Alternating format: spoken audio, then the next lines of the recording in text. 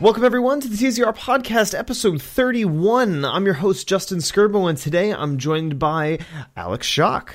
Hello, hello. Ben Rickaby. How's it going? And a new podcast participant, Shane Weaver. Hello, hello. Wow. Yeah, Shane's been with us for a little while now, but he has not joined the podcast, so we are popping your podcast cherry. How does it feel? Oh my. Do you feel like We have another Canadian. I don't like the new visualization of that, but you know. We have two Canadians? Two Canadians. Frank is Canadian, dude. All right. Okay. Welcome. What about that is so upsetting? No. I'm just joking. Oh, jeez. Do you dislike our polite neighbors to the north? No, I've been there multiple times. Cool. I think Canada is awesome, and I think people from Canada are awesome. Well, thank you. Long distance high five, Shane. Guys, I'll tell you what, I'm really glad that we did our E3 predictions podcast like 2 weeks ago, because there is no time for predictions today, because the leaks have been strong, man. There's like already enough news now to It's process not a for leak. a while. It's a cascade. Yeah. No, seriously. It's like your apartment yesterday. Yeah. So I want... Actually, that's perfect. Let's get the housekeeping out of the way first. So I want to apologize, everyone, that this podcast is coming a day late. We had some plumbing difficulties yesterday, literally moments before the podcast started. But we have since dried everything up, and we are good to roll. Typically... Our listeners know that we publish our podcast every Wednesday at 9 p.m. Eastern. You can download our podcast on SoundCloud, Stitcher, iTunes, and Google Play Music. I highly suggest the Google Play Music version because it's the best quality out of all of them. For whatever reason, Stitcher comes out sounding like a mattress, like it's coming through a mattress. It's terrible. Also, if you have any questions for the podcast, please feel free to email us at podcast@thezeroreview.com. We will read your questions live, or if you have a topic that you want us to discuss, we will be happy to do that. Aside from our podcast, we have a really dope website called thezeroreview.com where we're posting news and reviews pretty much all the time. If going to websites is too hard, you can also check out our social media streams on Twitter and Facebook at /thezeroreview on all of the things. I think I'm getting good at the housekeeping. It's getting longer and longer though. It is. Yeah, I gotta find Which a is way good. to Which close is it good. up. That just means Yeah. we're Well, it's doing a 'cause lot of it's- stuff. You know what I mean? Yeah. We keep adding to new platforms for the podcast. I think we're done with the platforms because who's using anything else? I mean, come on. All right. I mean, anywho. I literally just go to the website and listen to it Yeah, that also but works. whatever. So, like I said, there is no time for predictions this week because we have a whole slew of news. I'm looking at like 10 plus items that we need to get through. Yeah, we'll blast them out. Are you guys excited for this pre-E3 news barrage of things happening? It's the best time of the year right now. The best time of the year for gamers. Holy shit, we have so much cool things to This look is my forward to. favorite time of year. The best part is Seriously. we get to see all these things to be really excited about and not play for years. It's the best. I know, right?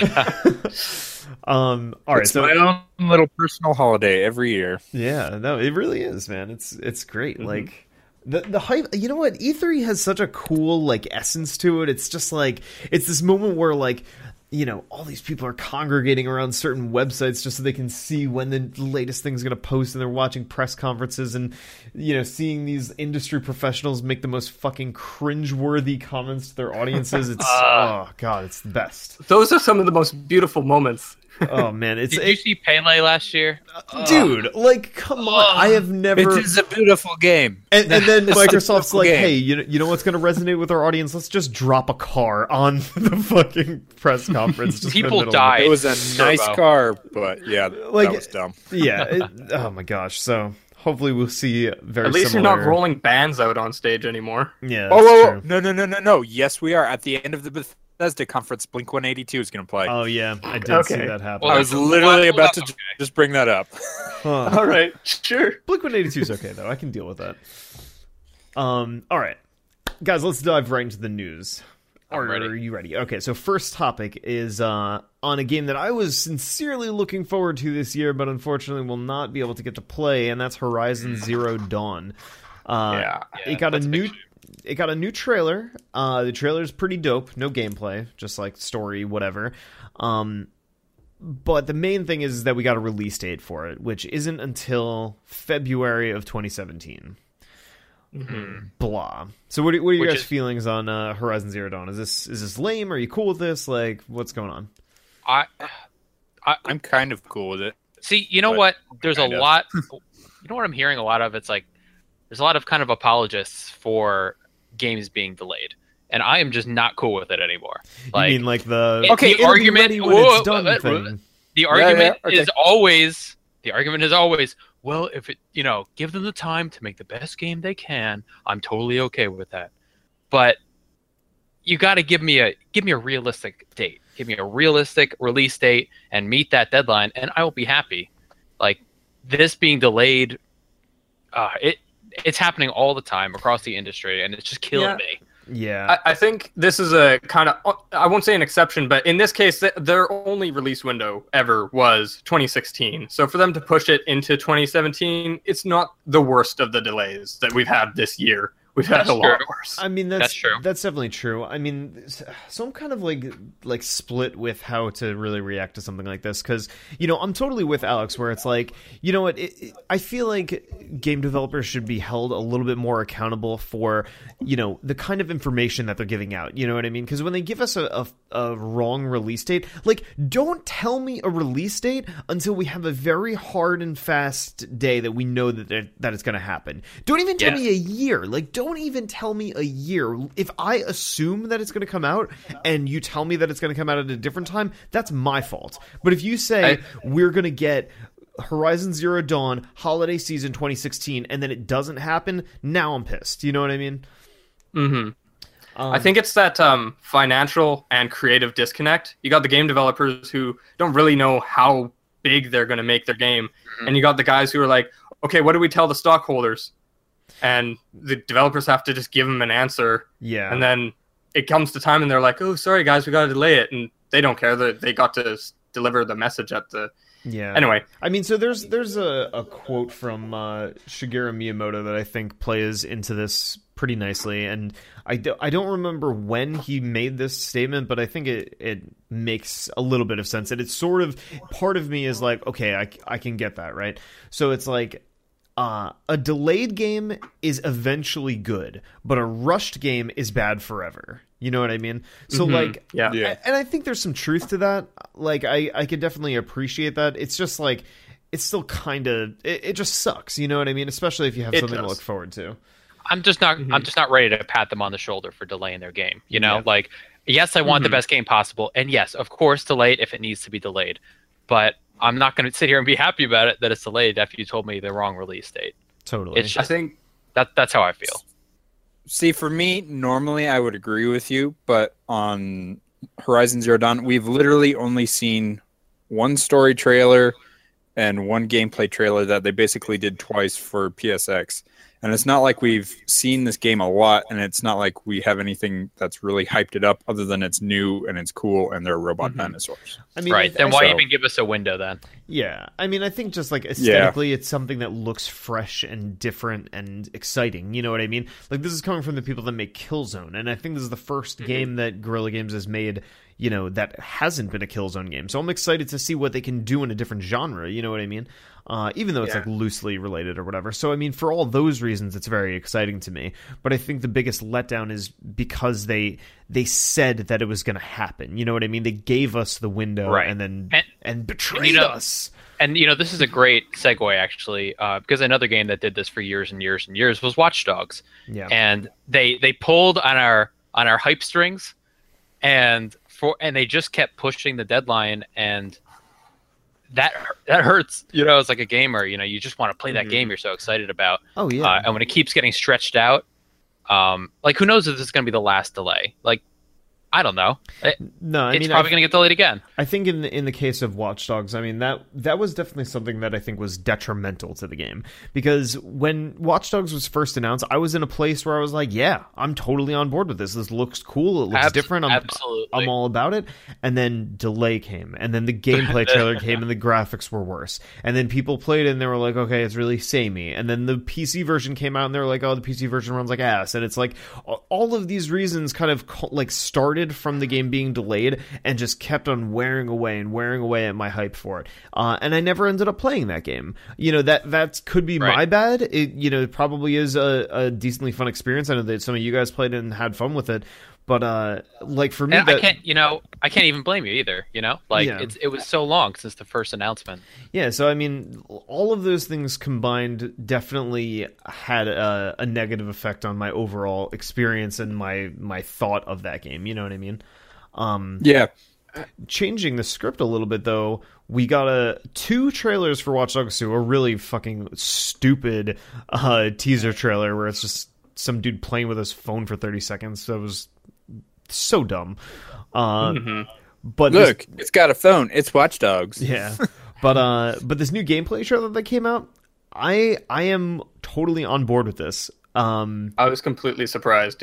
Yeah, like it's something that I think part of it is also in the middle of season 1 of Mr. Robot, and it has a lot of shared themes there. If you guys aren't watching Mr. Robot, totally watch Mr. Robot. But it just seems really cool. Like, it actually has like an interesting atmosphere now. It seems like they're delivering on what they said the first game was going to be. Like, you know, everything's hackable and all this graphics stuff. aren't sugar coated. Like, it's very raw. Yeah, really. Like we literally saw gameplay for it, and that's great. Like, I'm all about that. And since it's coming out November 15th, there's like very little chance that there's going to be a graphical downgrade. So what you saw was probably mostly what you're going to get. Yeah. No, absolutely. Honestly, I know I was impressed. I was impressed that I wasn't too impressed by the graphics. if that makes sense. I think. I will not be disappointed later. So that's impressive. Like, I get what I see, and that's fine. You know, I mean, it looks good, but it wasn't like, yeah. Yeah, it looks like a really cool game. I'm excited to see what's going on with it. His weapon's weird as hell, but it's cool. It's cool. I will say, out of that whole trailer, the weirdest part of the entire trailer was when he was holding a gun.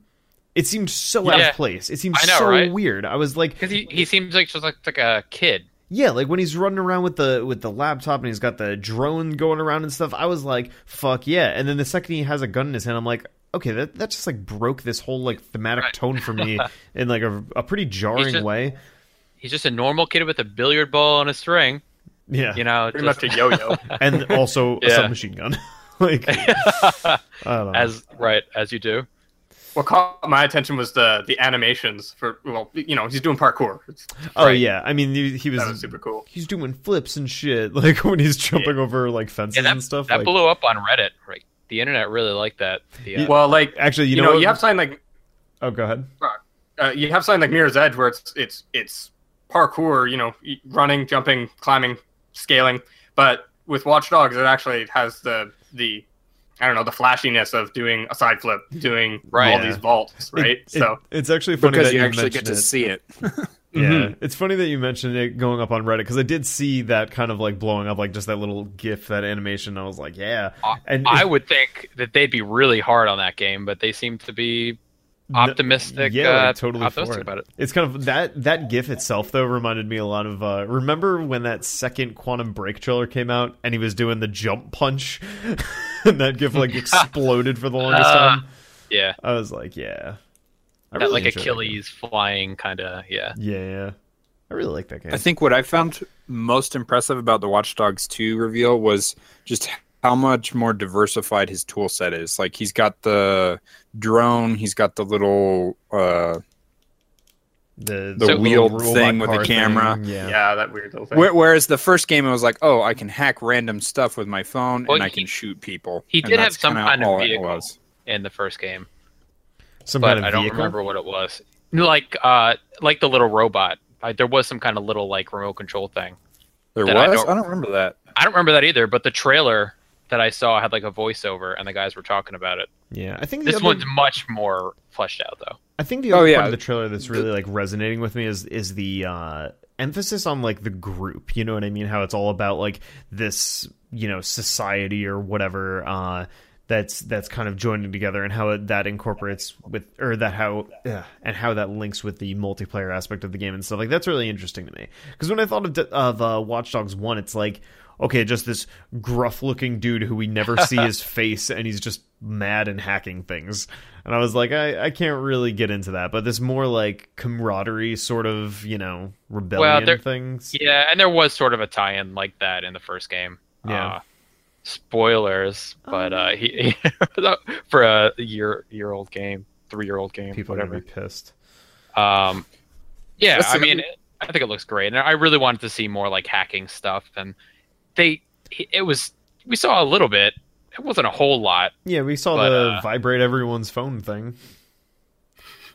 Right, which was cool. Yeah, and speaking of the multiplayer, I like how they're taking it as more of a you can work cooperatively, because the multiplayer in the first game was just annoying. Oh, this person invaded your game, and they're just making it a living hell. I liked it a lot. There was like a hide and seek game you could play. I would trick people and force them to join my game, and then I'd be ready for them. And that was a lot of fun, because they would join and like look like a civilian, and then they would try to blend in and walk towards me, but I knew where the stupid AI could walk, so I took them out. It was great. It'll definitely be cool to see how like tied. For me, it was just annoying to have to deal with it while in the middle of a mission. Dark Souls. Yeah, that's basically Dark Souls. But I think this also don't play Dark Souls, so I think this one has the strongest side of Dark Souls in a co-op state of mind. It's just supposed to instill that feeling like you're always kind of at peril. Like at any time you could be kind of annoyed to death, or attacked. So of other announcements that we heard, probably my most excited out of anything was the Dead Rising 4 leak reveal, whatever you want to call it. You guys all saw this? So yeah. I did not. I heard about it, but I didn't see the image or anything like that. So well, to paint a picture for me. Okay, so to get everybody up to speed, there was initially a release of a poster image that just said Dead Rising 4, and it looked like Frank West on the front of this thing with a bunch of zombies behind him, right?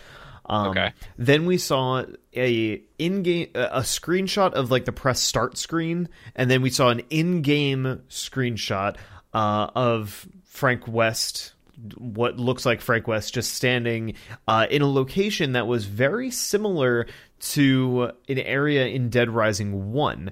And this sort of led to people kind of unpacking this a little bit further. And the running rumor, I don't know if this is like, I'm pretty sure it's not like 100% certified yet, but the running rumor is that Dead Rising 4 is actually a remake or sort of reiteration of Dead Rising 1 that takes place in the Willamette Mall.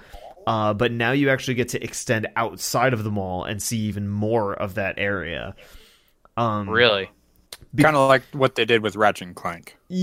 I'd imagine in the same vein. And this makes me so hyped for this game. I am like, this is sort of a weird game, but I have such fond memories of Dead Rising 1. Like, I love that game. Like, that was, one of my most pleasurable experiences on the 360 when it like first came out. Like, I was playing it like my freshman year of college. It was just, oh my gosh, it was awesome. That was such a great game. So having the opportunity to play it again and have it look way cooler and just kind of, see the world blown out into this huge, open world experience while still having these, like representing areas that I totally remember from the first one. Like, that is so exciting to me. I mean, I love the first game, and all I played was the demo over and over again. Yeah. Yeah. I mean, oh my gosh. I really only played the third one. Really? Okay, so Dead Rising 1, oh my gosh. I don't know, I've never played Dead Rising 3, but from what I understand, it distanced itself pretty seriously from Dead Rising 1 and 2, in the sense of, like, tone. Because Dead Rising 1 and 2 were very goofy and very weird and bizarre and stuff. And I know with Dead Rising 3 they added that like super alpha, turbo, whatever kind of mode, which seems very appropriate for that style of game. I mean, it was pretty wacky game. Like all the weapons were ridiculous. I guess when I looked at it, it seemed very like, I don't know, that it seemed very brown, that like kind of gruff, you know, brown and black and gray kind of game. Yeah, but they're contrasted. They made it really dark and gritty, but then all of a sudden you could run around with no pants and a unicorn head in that game, right? Yeah, that's exactly. So it was just really contradictory. If this is Frank West again, I find it interesting that they, like, every second game they've got starring Frank, because they'll try something new and it's like, oh no, get it back to Frank. Yeah, like no. All the DLC is usually Frank. Well, Dead Rising 2, like they straight up like re-released that game with just Frank West in it instead of the other guy. I don't even remember the other guy's name, but Dead Rising 2 is really good too. Chuck Green. Chuck Green. Yes, that's his name. But yeah, that was a cool game. Dead Rising 1 was awesome. I really, really hope that's what this ends up being, because I'm down for that. I'm excited to see how they up the ante, because with Dead Rising 1, it was totally a game of the generation, or just showing that expansion of what hardware could do, showing how many enemies you could have at one time. Yeah. Dead Rising 2 just kind of expanded on that. And then Dead Rising 3 was like, okay, you had a mall full of zombies. Now you have a town full of zombies, which is like, holy crap. So I want to see if Dead Rising 4 is more like a Dead Rising 2 where it just kind of builds on. I mean, it probably will be, but...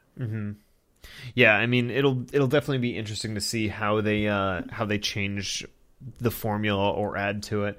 I think if I were to make any criticism of the Dead Rising series, that I think is something they should seriously consider, and I feel like it might be blasphemous for me to say this, but the biggest detractor from Dead Rising 1 is the time limit. Like, I understand why it's there, but like just having that in place makes it so much... It just makes it like... I feel like it puts an unnecessary amount of pressure on a very open-ended sort of experience. You know what I mean? Like, it doesn't let you explore or like do whatever you want and take advantage of the wackiness. And especially, I mean, maybe this is something that's like, you know, I'm a very like hard-grained completionist when it comes to games. Like, I need to do all of the things. So when I was playing Dead Rising 1, when a situation would come up where there's like two objectives at the same time and they're on opposite sides of the mall, basically forcing me to not complete one, it's like, fuck, man. Like, you know, I felt like I wanted to restart the entire game because I did something wrong. That stresses me out.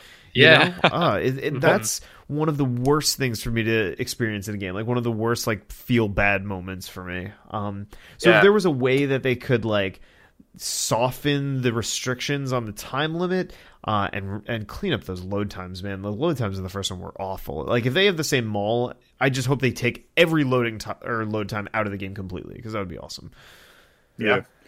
See, that's kind of the same problem people had with Majora's Mask, but at least in that game, you could rewind time. Well, see, the difference with something like Dead Rising and Majora's Mask is Majora's Mask's time restraint, it was very inherently tied to the way the game plays out. You know what I mean? You're supposed to be manipulating time and doing things at certain times. With Dead Rising, there is no rewind. It is just go forward. And if you miss something, too bad. Or if one person dies for a really dumb reason because the AI was garbage, too bad. You just have to keep going. And it's and I don't think that I doubt that will be in the game. Most games these days are pretty like player friendly. Well, did Dead Rising 3 have a time limit to it? No. It didn't. Okay, well, that's great. See, I almost wonder if like they could have a time limit where you need to beat the game, and then once you beat it, you can go back and just play around in the mall and finish off whatever else you did. Nah, that still wouldn't do it for me. Like I'd feel like I'd need to do everything as efficiently as possible. Yeah, they had it in Dead Rising 1, like an endless mode, like after you beat the game. But at that point, it's like your whole like purpose is non-existent. You know what I mean? Like, I wanted to explore and find cool weapons and find survivors in random places because it was progressing a goal. In endless mode, it's just like, no, you can just go wherever you want. There is no goals. It's just you go and you kill stuff. And it's like, sure, that's fine to like explore or whatever, but there's no like overarching purpose, you know? Gotcha. All right, shall we transition to news? We can go into JRPG land or not go into JRPG land? How do you guys feel? Might as well. All right, sorry, let me take a What sip you of got? my water and let's dive in head first. So number 1, important news, Persona 5 gets an actual release date in North America, February 14th, Valentine's Day of 2017.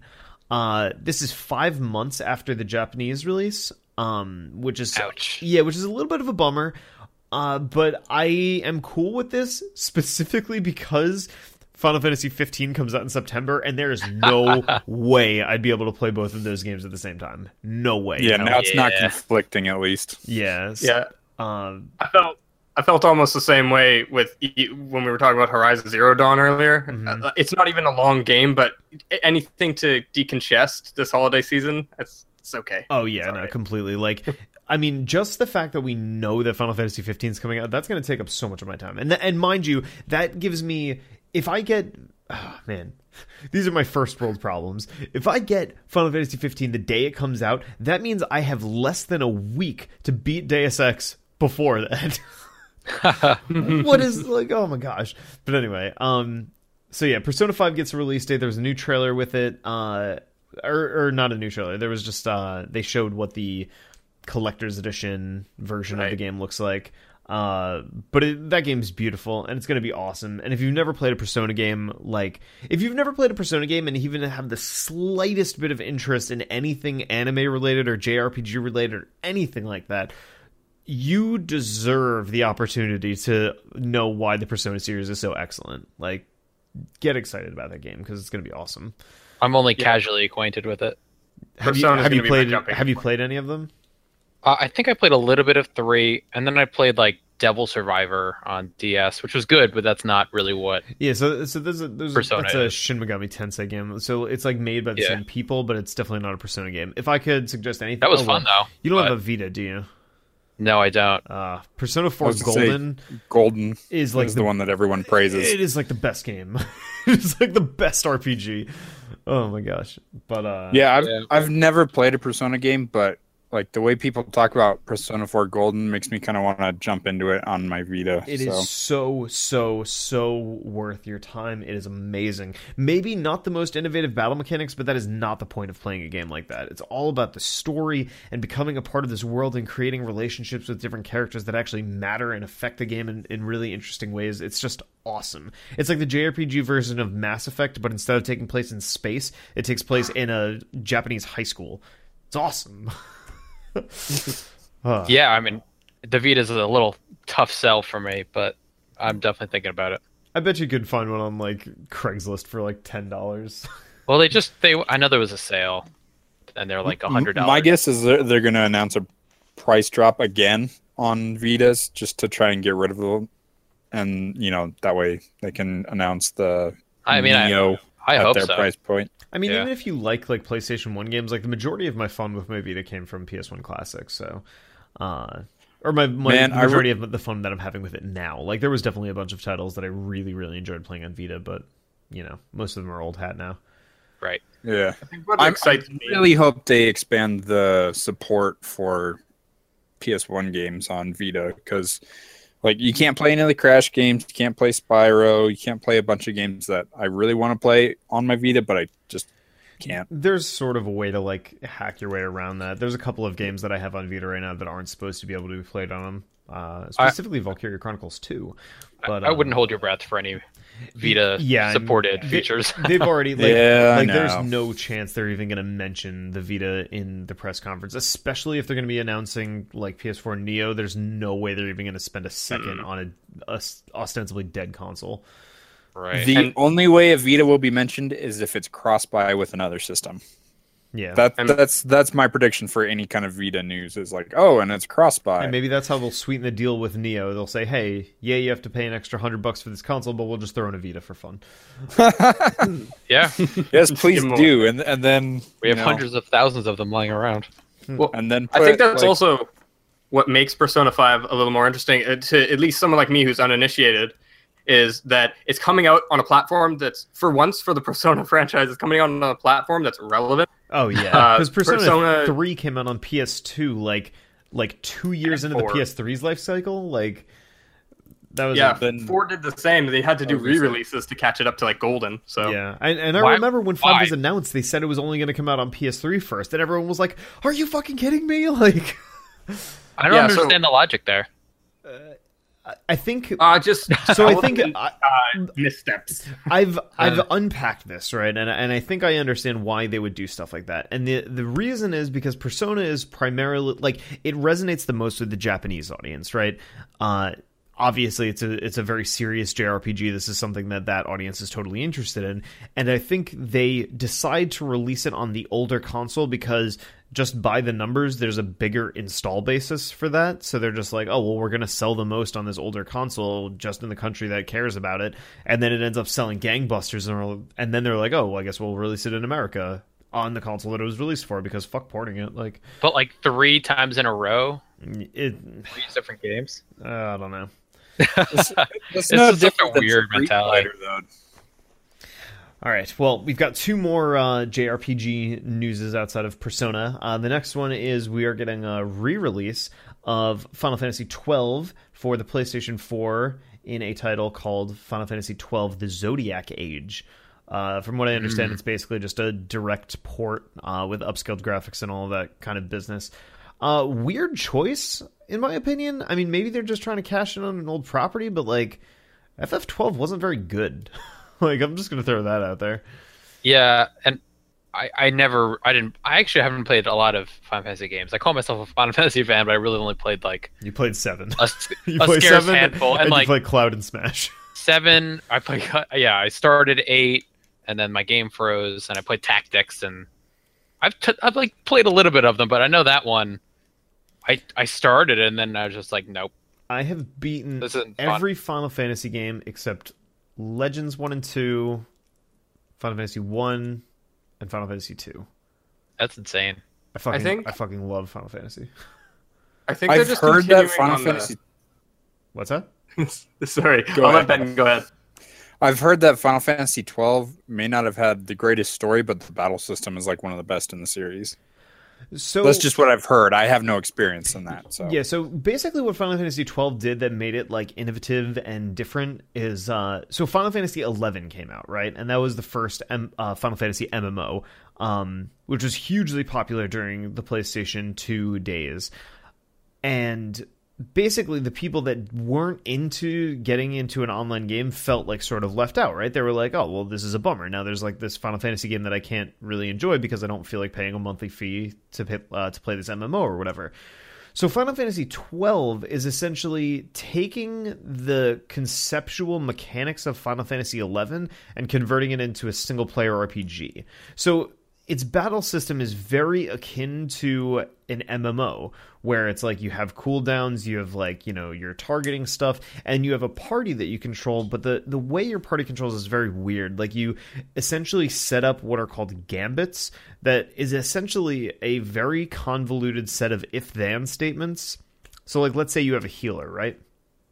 You can say, my healer... like you would write this string of logic in that says my healer will always be attacking the target that I'm attacking until one of my other party members' health falls below 50%, and once it falls below 50%, cast Cure on them until their health is above 75% of what it normally is.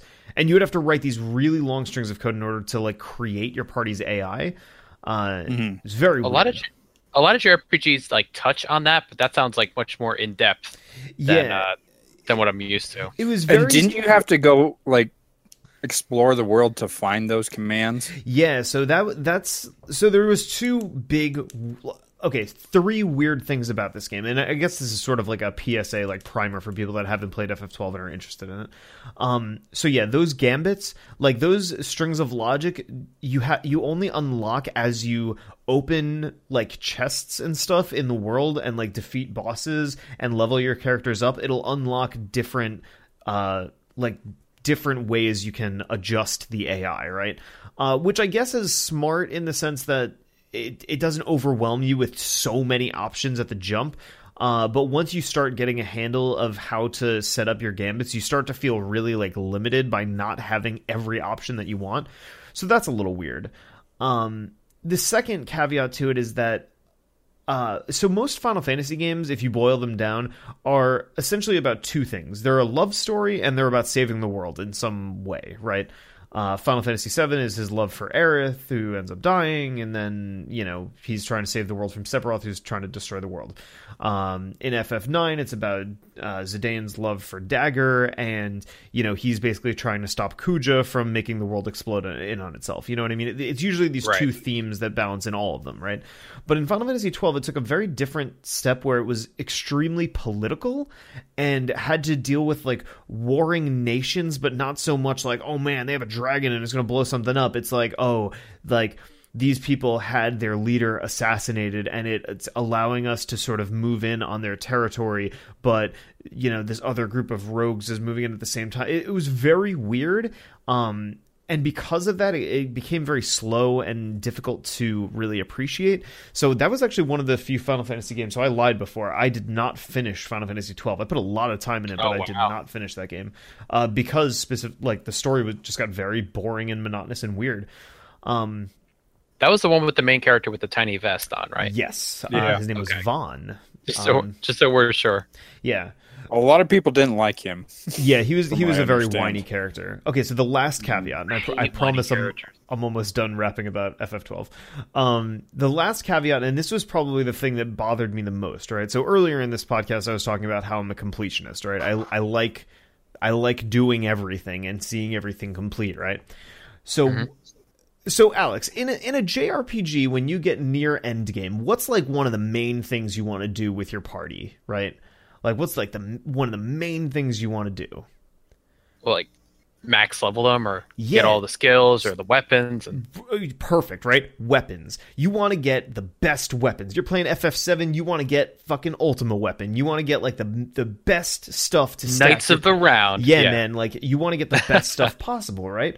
Well, Final Fantasy XII plays a really cruel joke on anybody that wants to do that. The best weapon in the game is called the Zodiac Spear, and this is a weapon for Vaughn, and it is disgusting. It is so good and you can get it fairly early in the game at around like the 10-hour mark. All right. And it scales with your level as you go. So like, you're not supposed to get it that early, but you can through a number of weird, like, you know, caveats or whatever. But here's the thing. So if you play through the game and you think to yourself, okay, I don't want any assistance with this game. I'm just going to go through and do what I can and have a good experience, right? Well, you might very well fuck yourself out of getting the best weapon in that game, because the way you unlock the Zodiac Spear is by not opening like 10 specific chests that exist somewhere in the world that you have you have no conception of which chests they are, and you can just like, there's nothing telling you to open or not open them. But if you open any one of these 10 chests that appear in the beginning of the game, like if you just open them, then you completely destroy your opportunity to get the best weapon in the game. Well, that's bullshit. So stupid. Because I would hunt those chests down not knowing that. That's what I'm saying. Because you wouldn't want to open all the chests. No, well, exactly. Like, your modus operandi is like, oh shit, there's a chest over there. I bet there's something good. And that's the first thing you want to do is open it. But no, this is like, no, you are not allowed to open it. And there is nothing in the game that tells you to not open certain chests. It's so it's designed as like a secret weapon rather than like, I mean, even not saying that's an excuse, but I think that's sort of the idea. Like, it's supposed to.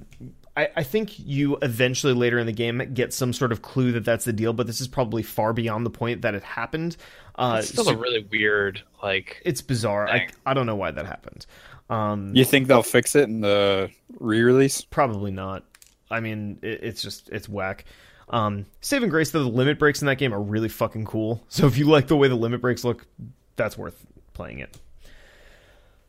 Like that was the one Final Fantasy game that I think I knew about a lot from reading previews and stuff in magazines and things like that, where I like the aesthetic of the game. Like the guys in the armor and stuff is really cool. Yeah, the judges. But yeah, that was just a game I could never get into. Yeah, it was a weird one. All right. Do we have? Yeah, is there more JRPG news? Like the only got, other like, one was the new trailer for Kingdom Hearts 2.8. That's actually what I was gonna. Sorry, can you say the full title for me? I'm not sure which game you were talking about. We're talking about Kingdom Hearts 2.8 something. I don't know It's what like the full name what? is. It's like final. HD, the Yep. final chapter prologue. Thank you. Yep. Now I know what you're talking Also, fuck you, Square Enix. Which includes Kingdom Hearts 2.0 or 0.2 Birth by Sleep, a fragment passage, I think. Passage. Sounds right. I don't know. Which I'm pretty sure those are just the scenes from it. You don't actually get the game. Yeah, so Birth by Sleep, the PSP game, actually came out in the PS3 re-release of Kingdom Hearts 2, which was called Kingdom Hearts 2.5. Blah. So the only real game you're getting in 2.8 is Dream Drop Distance, which was a 3DS game. And 0.2, despite its little tiny number, I do think there's going to be a full campaign to that. Yeah, Kingdom Birth by Sleep is a. Yeah, that's a full game. It's like, man, Kingdom Hearts is like the weirdest fucking series, dude. Like, It is. give me Kingdom It's Hearts unbelievable. 1, 2, and 3. You know what I mean? Not 3-8 point whatever the fuck. Like, That's it's so stupid. 438 over 2. Yeah. Yeah. Days. Math in your titles? God damn. Not to mention, like, no. is anybody else annoyed that the remakes of Kingdom Hearts 1 and Kingdom Hearts 2 came out on PS3 when the PS4 was out?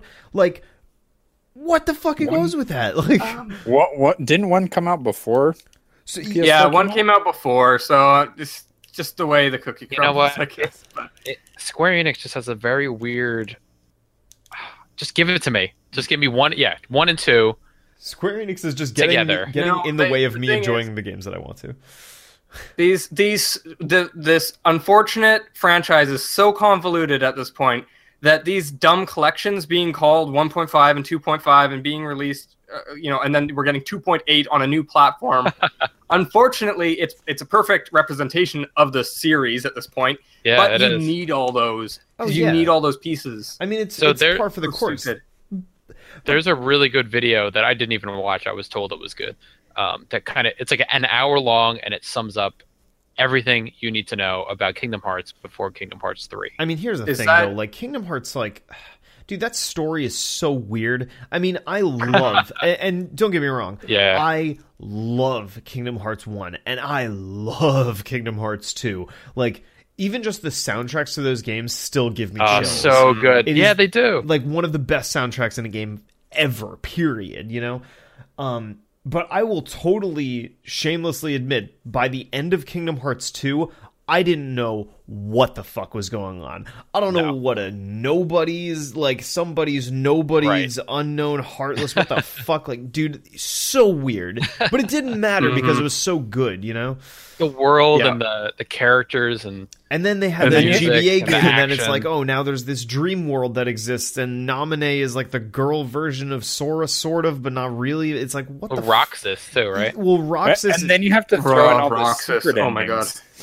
it's just none of Yeah. it makes sense, man. Like, I will say I'm anticipating 2.8 because I never got a chance for Dream Drop Distance, and Dream Drop Distance is actually one of the few that are integral in terms of like storyline. So you got 2, then Dream Drop, and then 3. If you don't play Dream Drop, when you jump into 3, good luck.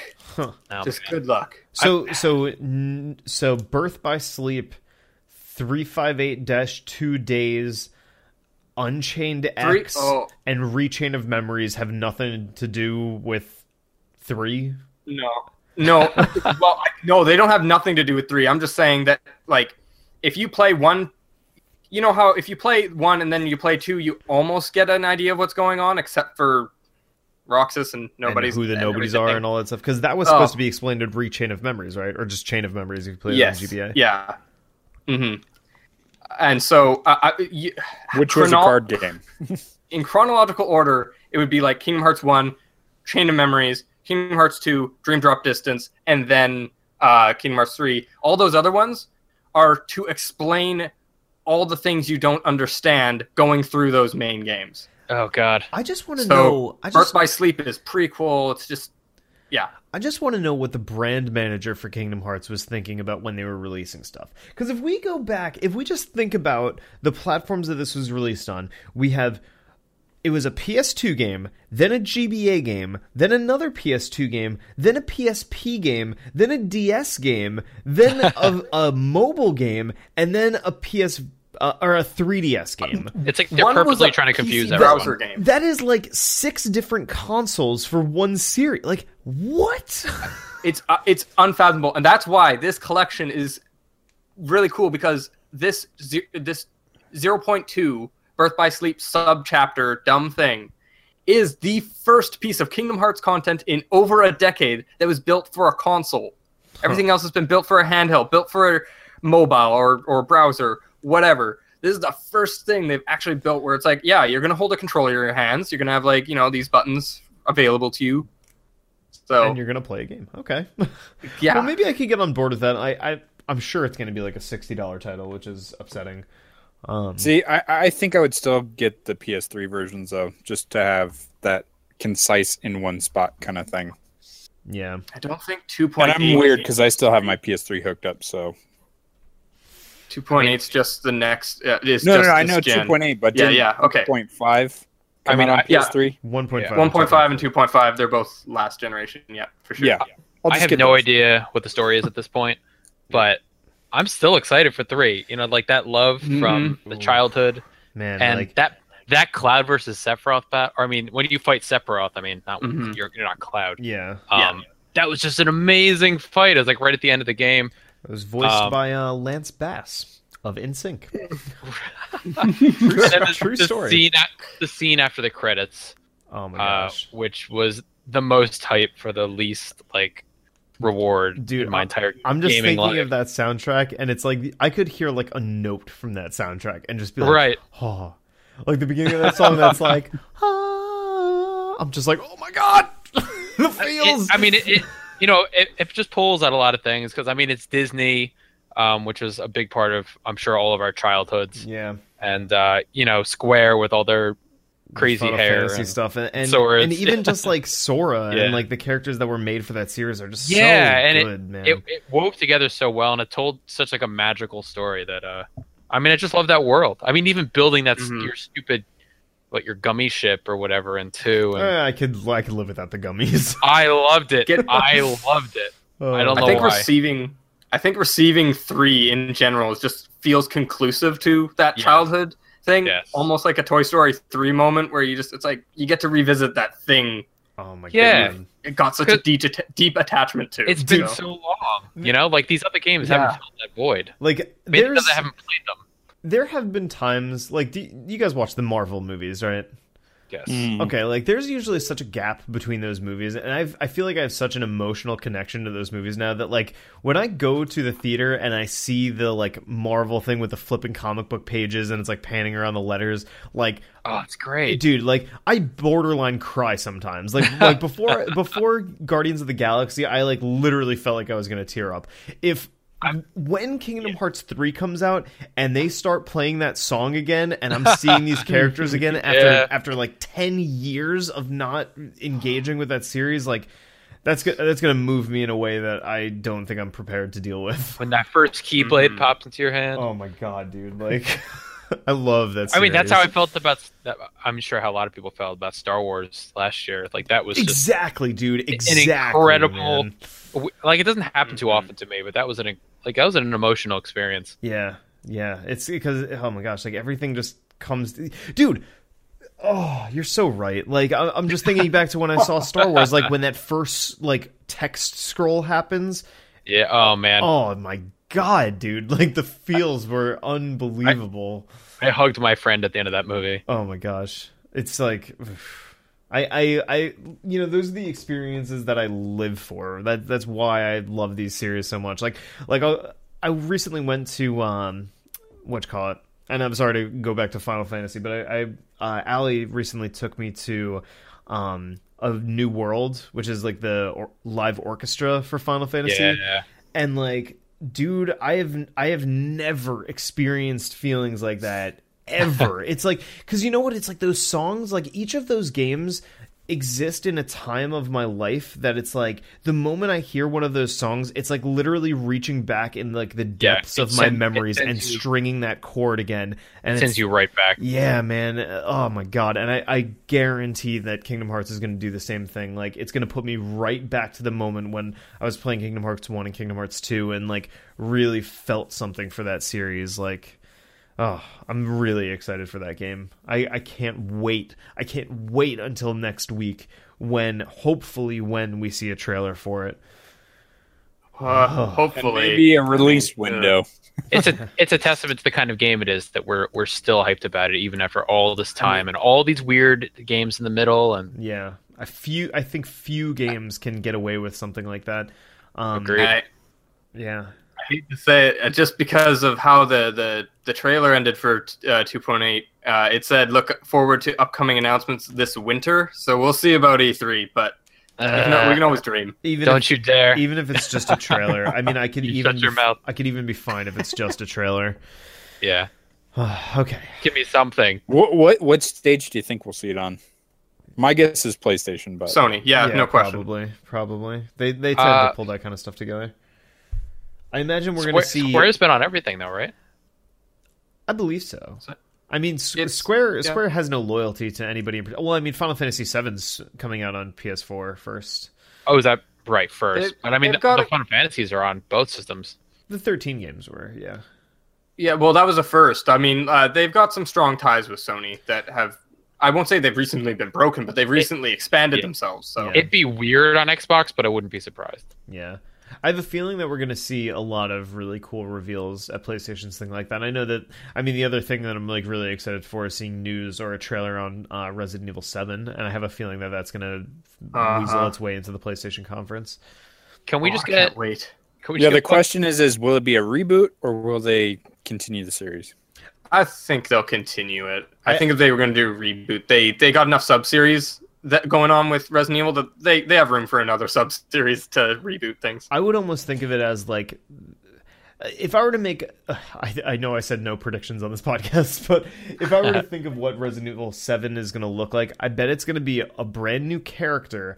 It will have ties to the existing series, but I bet it would be a brand new character playing out in the ways that the old Resident Evils did. Like, you know, the Resident Evil like 1 and 0 and 2 and 3. Like, I think it's going to play very similar to those and be someone fresh. I'm guessing it's going to be closer to 4, but I think it's going to keep going the route of what's been successful for them, like, you know, sales-wise, and that they'll fill that void of the traditional style with the Resident Evil 2 remake that they're doing. Hopefully. Oh, man. That's another game. But I can't even think of Resident Evil 2's remake being like a reality right now. Like, there's no way we're going to see that at this show. Like, no way.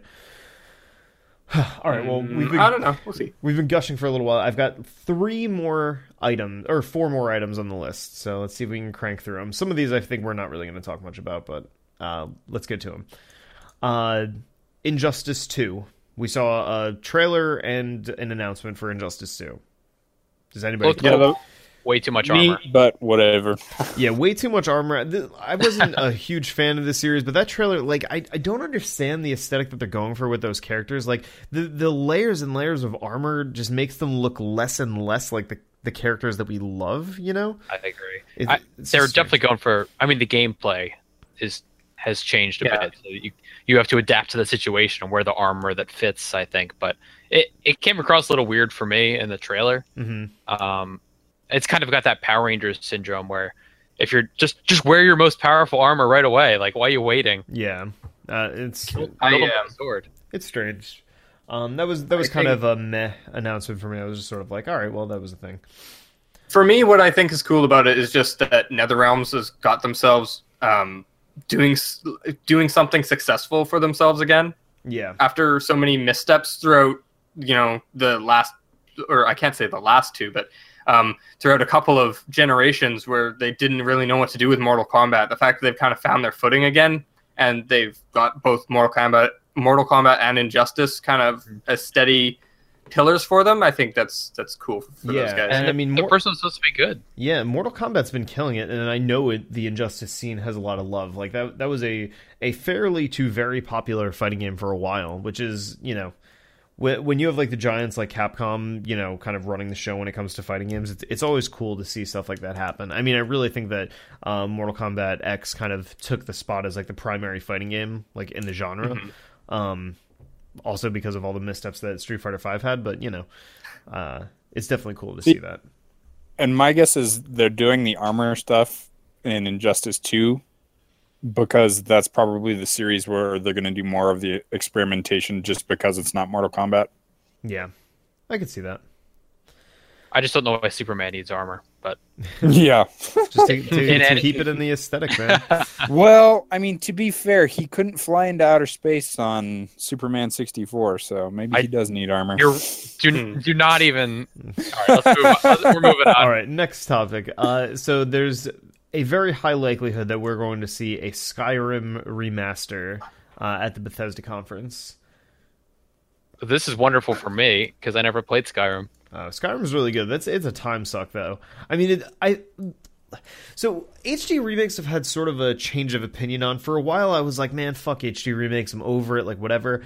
But now I'm sort of thinking like, you know, for exactly like the situation that you're saying, like it opens like excellent games up to people that might not have played them. Like, I mean, I could, you know, me and everybody else could have told you that Skyrim's awesome, but how likely are you to take a game from 4 years ago and, you know, boot up an old console to throw it in? Like, it's probably not going to happen. But having and I've told this. Well, I would, but I'm weird like that. Yeah, I can't do it. Like old games, I know a lot of people are always clamoring for backwards compatibility, and you know, having your game collection, Skirbo, and it's just not that important to me because I never play old games. I mean, it just has a weird feeling to me. I think it's kind of like having the option is great, and you know, I still have a lot of my older games that I love and stuff.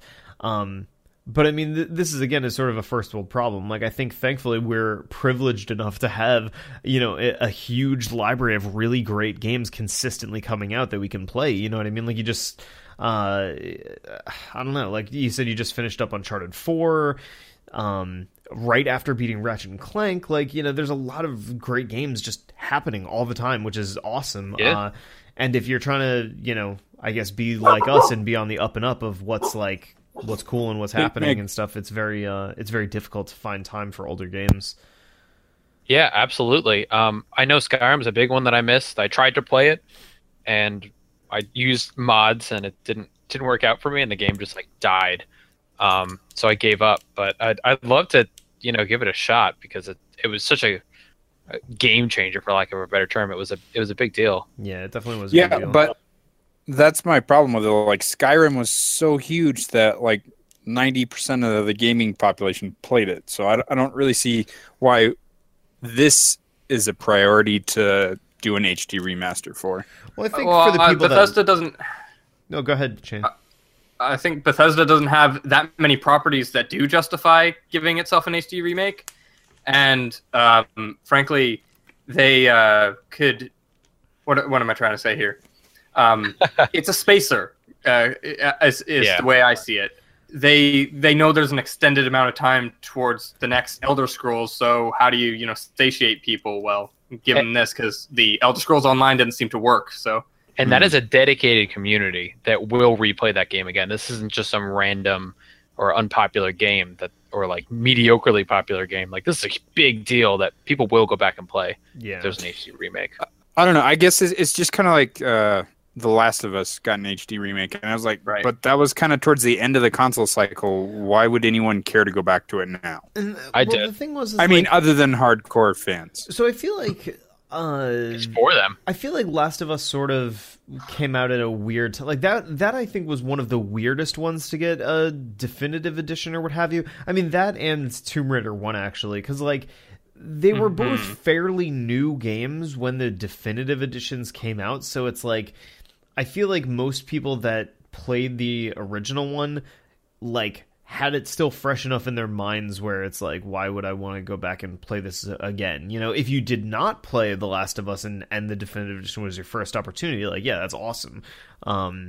But I feel like that one came out a little too soon. Whereas you take something like, you know, the Ico and Shadow of the Colossus HD remake, like that came out years after the original. Right. And Ico was a particularly difficult game for people to find at the time when the PS2 was out. So that one, for me at least, made a lot more sense because it's like, okay, you have this difficult to find game, you have one of the greatest games of all time packaged together for whatever it was, like $20, and it's on a relevant console. Like, awesome. Right. You know what I mean? It's kind of a it's like a win-win for Bethesda. Like it's a spacer, like Shane said.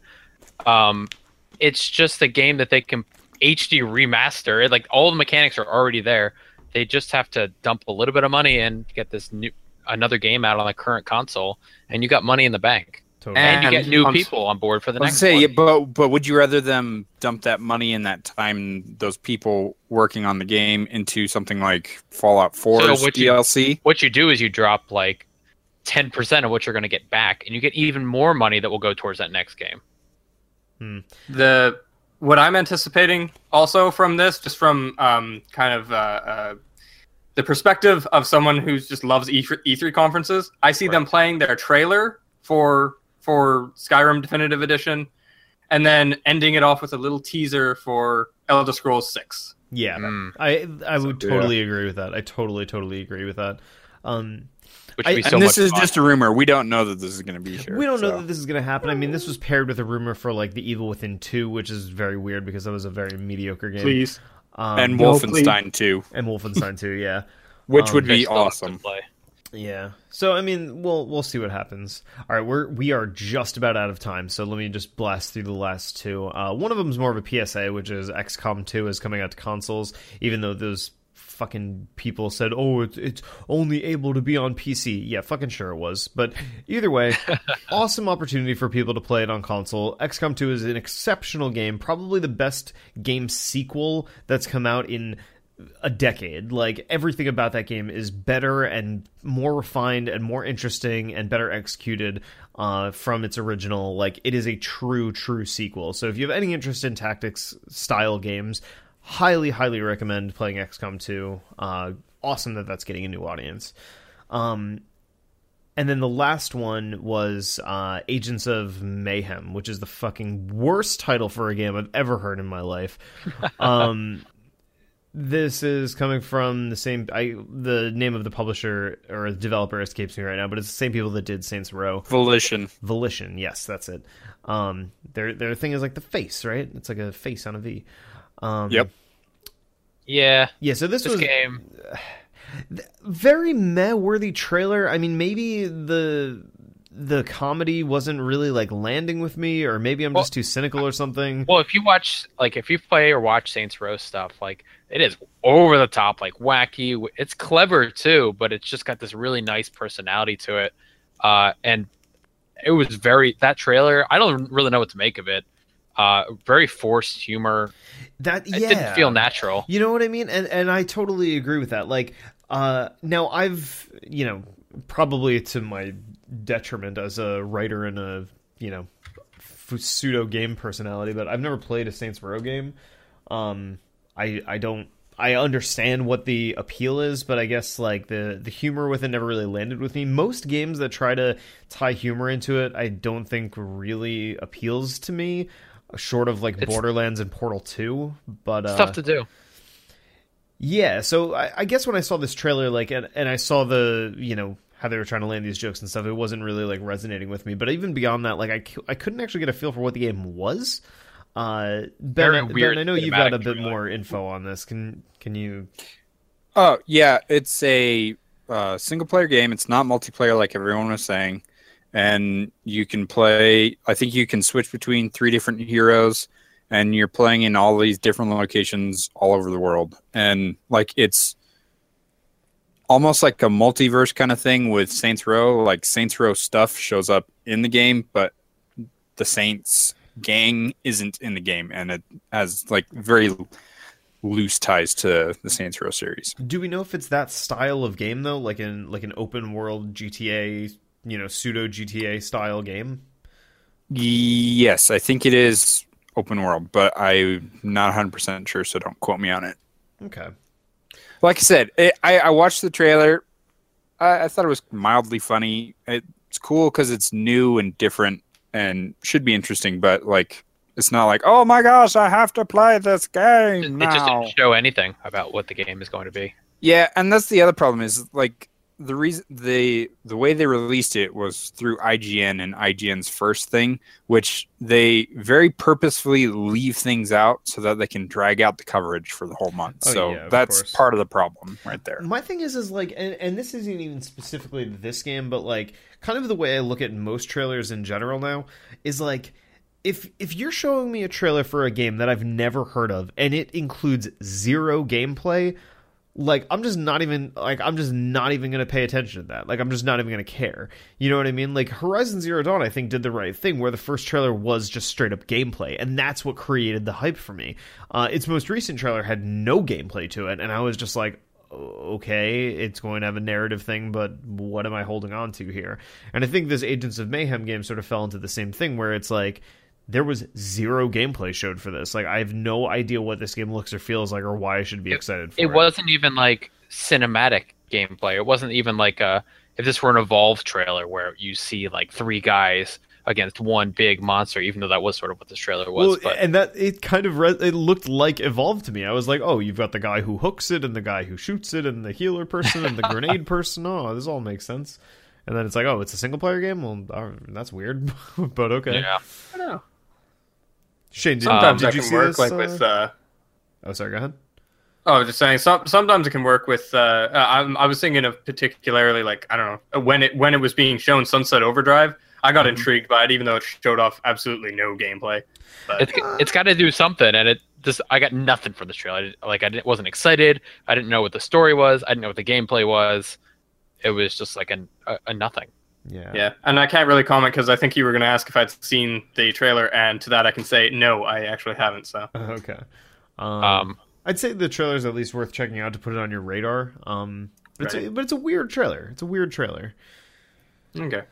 So I think we're in one of those situations where people are putting out like story-driven stuff before E3, and then they'll show a lot of gameplay at E3. Maybe who knows? So before we sign off here, I have one little rumor that I just read, hot off the presses. Hot off the presses. All right. And we kind of end on this. Let's break but this news right now. This game has shown up on a voice actor's resume. Oh, we were talking You about saw this this? beforehand. Damn it. Shane, All right, well. Shane can chime in on this, but go ahead. Okay. Devil May Cry 5. Yeah. Debunked. Yeah. Boom. Oh, no? Okay, fine. Yeah. Well, I want it, and I want real Dante back. So I want it to happen. If it was a Devil May Cry 5, that would be pretty interesting. I don't think Capcom has the money to invest in something like that. They're still reeling from I think Street Fighter. I think we'd all be excited to see Capcom do something in general, like not just Street Fighter and Resident Evil. See, if they just did Resident Evil and delivered on something awesome, I'm cool with that. I'm very cool with that, you know? Vanquish 2. Vanquish 2, my fucking dude. Oh, but that's Sega. That's Sega and Platinum Games. Even if... Was that Capcom? Even if... No, that was not Capcom. That was Sega. Oh. Even if they could just re-release it on PC so I could play it in a nice 60 frames per second and have a reason to start playing that game again... God, I fucking love Vanquish. That was like one of the best games of the last generation. Like, holy shit, I love that game. Oh, sorry. Yeah, I just had a thought. So Horizon Zero Dawn is delayed into February next year, late February. Yeah. So, do you think they're going to announce a new game in its place at E3? So, like maybe Last Guardian all of a sudden is going to fill in the fall slot that Horizon left. You think they're going to pull a fall? Or I don't think they... Yeah. I don't know. I think The Last Guardian's filling that new IP space, even though it's something we've been all familiar with for a long time. I don't think they have all these games loaded in the chamber, ready to go. I think they're putting them out when they can. I'm not No, sure. I know, but like, well, that's the other thing is like a lot of studios have been quiet, and we have no idea what Sony's first-party studios are doing. Well, that's the thing. Like Sony, we don't really like now that Horizon got pushed. I mean, what's their main thing? It's like No Man's Sky for the moment. But they need like a Christmas blowout game. You know what I mean? Or Hanukkah, Right. God of War or whatever. Yeah, God of War. Yeah. God of War. I could imagine it being something like that. I mean, I don't know. Or do we think that they're just going to lean super heavily on PSVR? They might want to push that this holiday. I have Yeah, a actually, feeling that might that's be going to their be a big big thing. I mean, just the PS 4.5, that's probably going to get a lot of showtime. Although I still think that that's going to be the most interesting thing that we see happen at that conference, because their marketing department is going to have such a fucking nightmare of a time trying to figure out how to market that thing. Like, hey guys, and that's the thing look at how bad your console is compared to this new one. You know. Yeah. And that's the thing is, like, if they lead with the whole new PS4 and show all the footage in the new PS4, people are going to be like, yeah, but what about the current PS4? What's it going to look like if I play that new game? If it doesn't look like that, I'm still kind of pissed. Oh, guaranteed. And I bet you when they show trailers and stuff, there's going to be like a little bug in the bottom left-hand corner that'll say like, you know, PS4 Neo. Yeah, like footage from a PS4 Neo. So we'll see what like the sickest, dopest version of it's going to look like, but the actual PS4 version is going to be trash or whatever. I would almost go so far as to say that part of the reason why Horizon got pushed back is to, you know, create their PS 4.5 like version or like mode to that game. I guarantee that had at least something to do with it. With sucks. Guerrilla involved, yeah. They know that that's one of those studios that can showcase hardware to its fullest. Oh, totally. They probably have been like, guys, just you need to take advantage of this. Yeah, kill it with this new platform. Absolutely. All right, guys, we've been running for quite some time. Are we ready to wrap up now? I think we've come to a close. Yeah. So, guys, I want to thank you all for joining me. through. Alex, Ben, Shane, thank you so much for coming on the podcast. All of our listeners, I want to thank you for joining us on this week's episode of the TZR Podcast, episode 31. Be sure to subscribe to our podcast on SoundCloud, Stitcher, iTunes, or Google Play. Like all of the Facebook pages. Check out the ZeroReview.com for all our awesome reviews. And we'll see you on the next one. See you guys later. Peace, everybody. Bye. Woo.